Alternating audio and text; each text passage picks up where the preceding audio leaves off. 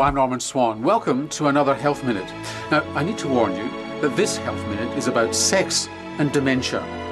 Now, having got your attention, I'm sorry to disappoint you, but it's not about bonking your brain back into shape. It's about how women seem to develop dementia more frequently than men, even allowing for the fact that they live longer.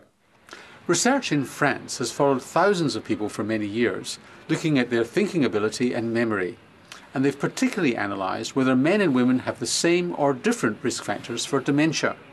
And surprise, surprise, some are the same and some are different.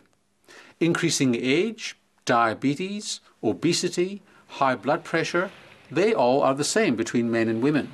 The different ones are that in women, depression seems to increase the risk of dementia, as does taking medications which have what's called an anticholinergic effect.